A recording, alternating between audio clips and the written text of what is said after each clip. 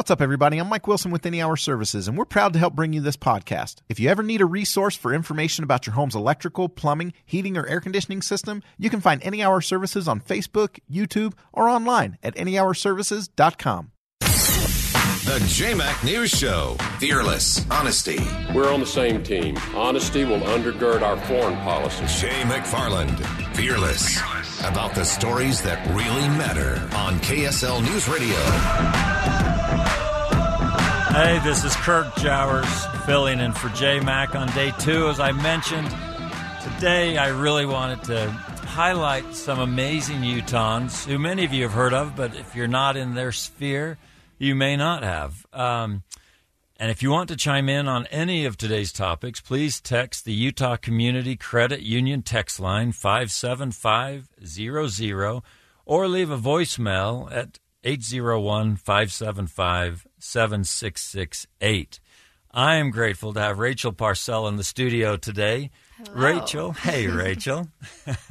Rachel is the founder of Pink Peonies, the #1 social influencer in Utah, recently partnered with Nordstrom, and lauded by a 2017 Forbes magazine article with a great title, How the 26-Year-Old Founder of Pink Peonies Turned Her Blog into a $1 Million Business. So, Rachel, thank you so much for being here today. Thank you for having me. My wife and daughters own several of your dresses. Every woman I know follows your blog and Instagram, so I know there's a segment of this KSL audience that is really excited to have you, and we've seen it in some of the comments coming in. Oh, good. Good. I'm glad. So you've become a fashion icon, a businesswoman, an influencer with well over 1 million followers, but I'm more interested actually in the journey. So many people would like to do this or doing it purposefully or at least enjoying being a blogger, influencer. When you started, I understand you started Pink Peonies in 2010. Mm-hmm. Was that the goal? I am going to become this mega influencer blogger? No, not at all. And I mean, it's been an incredible journey. And when I started 10 years ago, I didn't really even know that, the term influencer wasn't even a thing. Like, no one had heard of that term yet. And, I mean, blogging, for me, I had heard of a blog, but it was more of like a journal blog. I was thinking, oh, it's more of like an online scrapbook. So when I got married, I thought, well, this is a great, easy way to kind of journal or document my first year of marriage. I had no idea that you could monetize a blog, that you could turn it into any type of business. So I was really just, we'd go on a trip, I'd take pictures, I'd share those, or all of our wedding photos I blogged about. And I had a link to it on my Facebook page. So this is before, I didn't even have an Instagram at this point. I don't know if it was around yet, but I hadn't heard of Instagram yet. So this was forever ago. And our wedding was actually featured on the cover of Utah Valley Brides magazine. So I had a lot of young girls in Utah County look me up on Facebook after they saw the feature of our wedding, and they found my blog link in my Facebook profile. So they clicked on it, and they would see, a picture of Drew and I on a date night, and they could care less what we were doing. They wanted to know where I got my lipstick shade or where I got my top. So I started just like going to Nordstrom or to any retailer that I bought something at, and I would share the link. And then Pinterest was taking off at this time.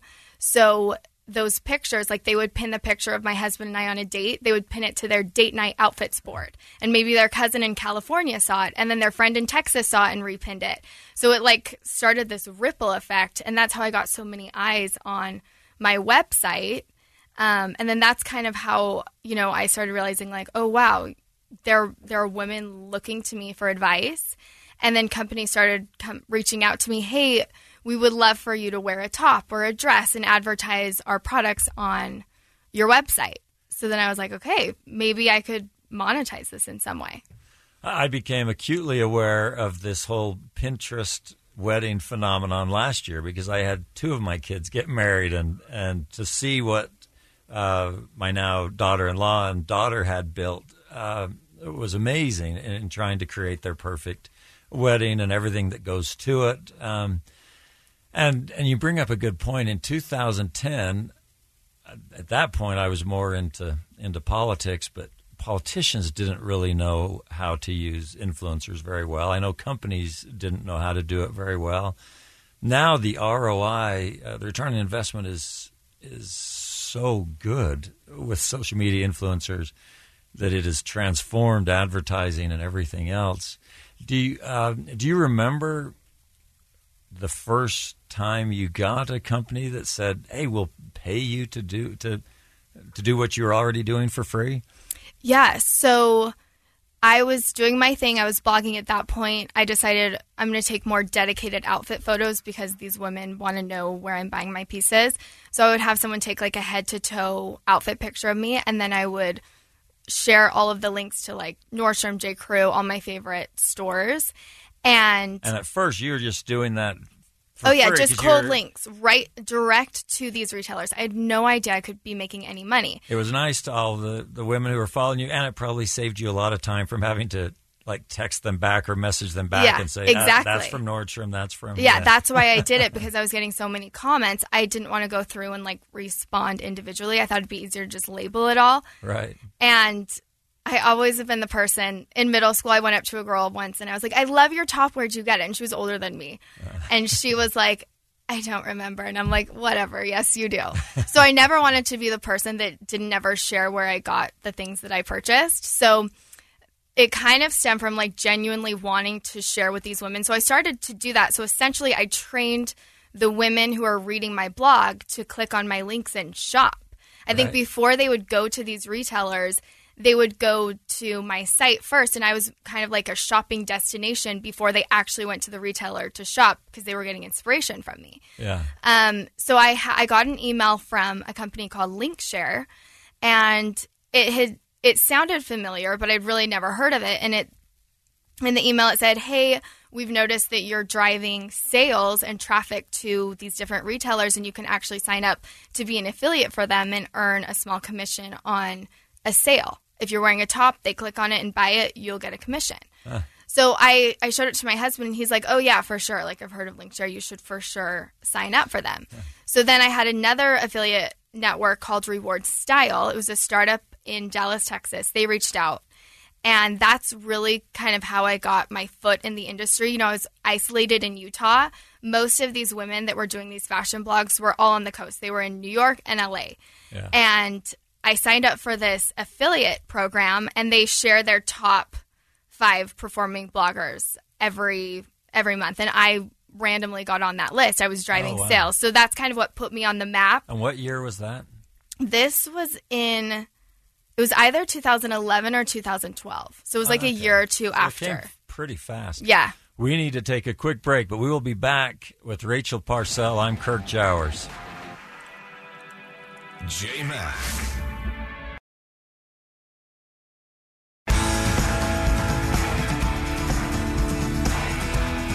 Hey, I'm Kirk Jowers, and I am back with Rachel Parcell. Sometimes our best interviews happen in between being live on air, and so I wanted to follow up on one thing. You talked about how you started this not knowing anything about this influencer industry, because at that point there really wasn't one, and it happened quite quickly, though. So it's different than the question I would be asking, whatever, Taylor Swift, if she was in studio with me, because she wanted to be a mega superstar singer, because there was obviously a path to do that. And you mentioned something interesting about, at the moment, I'm sure it continues to evolve, at the moment a lot of the biggest bloggers are very genuine. Tell me about that. Yeah, so, you know, when I started and when that whole wave of women who started blogs started 10 years ago, we were doing it out of, you know, a genuine passion for what we were doing. We had a passion for connecting with other women, for sharing products and brands we loved. And then it organically evolved into a business, but we built it on what we were already passionately doing. And so I think, you know, through the years, I think that's why some of those bloggers who started in the early days have seen success and growth, and they have such a strong connection with their audience, is because it did come from such an organic place and a genuine place, and we didn't do it to like make millions of dollars or have these massive brands or businesses. We just truly wanted to connect with other women. Right. So you started it authentically, and that obviously is why it's been so important for companies, because there was this authenticity aspect to it. As so many people now see the success that you and others are having with it, it'll be interesting to watch how the industry evolves, because as long as companies feel like they're getting an authentic spokesperson, it's very effective. If that changes, I'm sure companies are going to have to figure out the next step.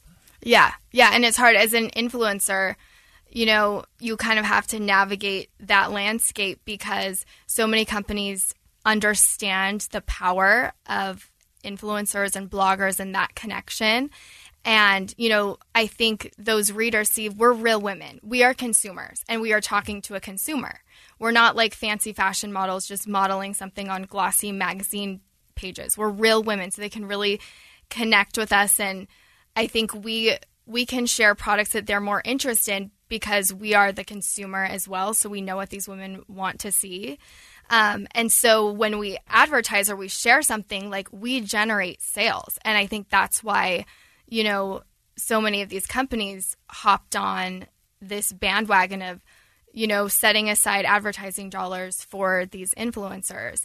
And so it's kind of hard to navigate. You have so many brands coming towards you, with a new campaign, this much money.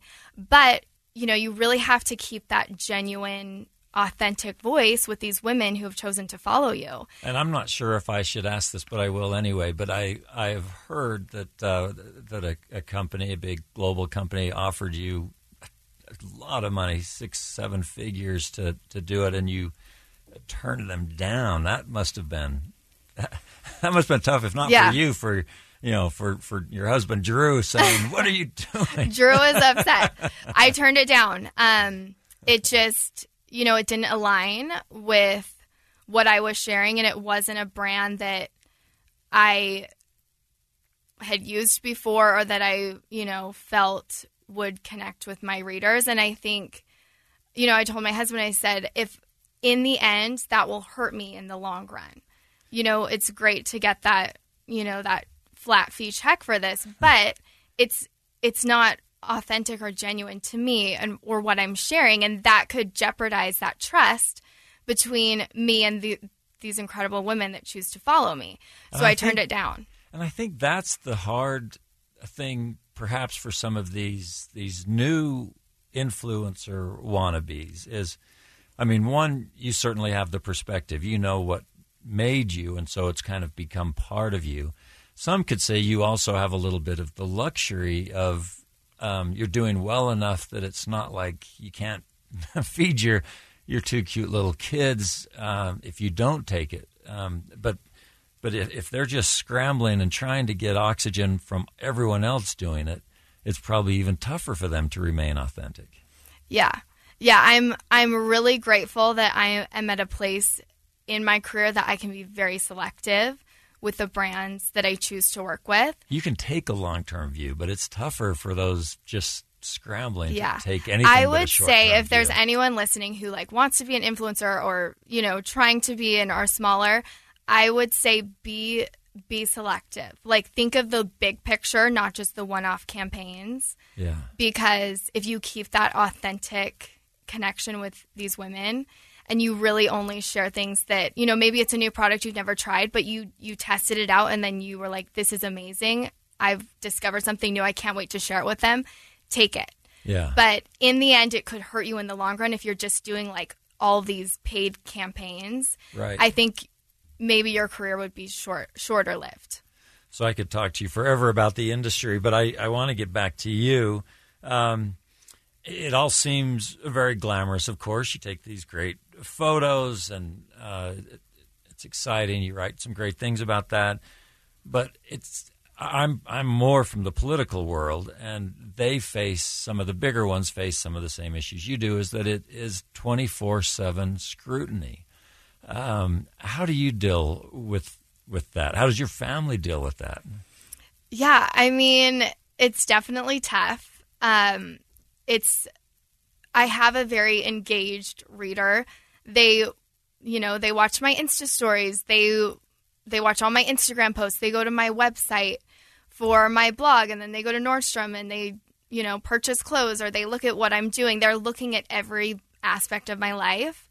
And most of these women, they comment, they purchase, they, we'll chat directly on DMs. I'll follow them. Like we truly have built this relationship. But for every 100 who love everything you do and buy everything you wear, there's that one or two, no matter what. There's always, I call it the mouse flipping off the eagle. There's always someone who's going to say something bitingly mean, and I'm sure that happens to you. Have you developed a thicker skin on that? Yeah. I mean, so what I've noticed is it gets more polarizing. The more engaged these women are, the more that they love me.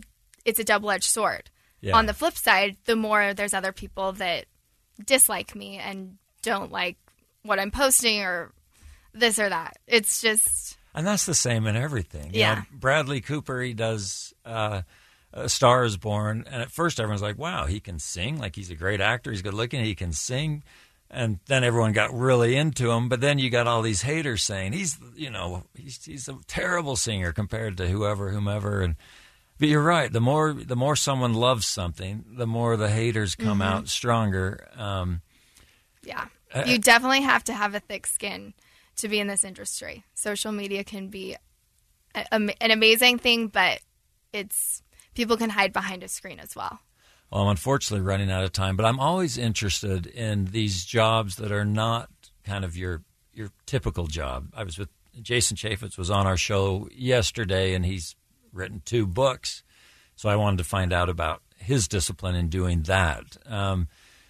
How disciplined are you? Like, when I ask you to come to the KSL studios, does that blow up your whole week of planning, or how do you flow with staying disciplined and doing a great job with your career, but then also keeping up with your kids and all the other things that are going on? Yeah, so I'm definitely blessed that in one area of so I have 2 businesses. I have the blogging business, and then I have my brand, which is women's clothing.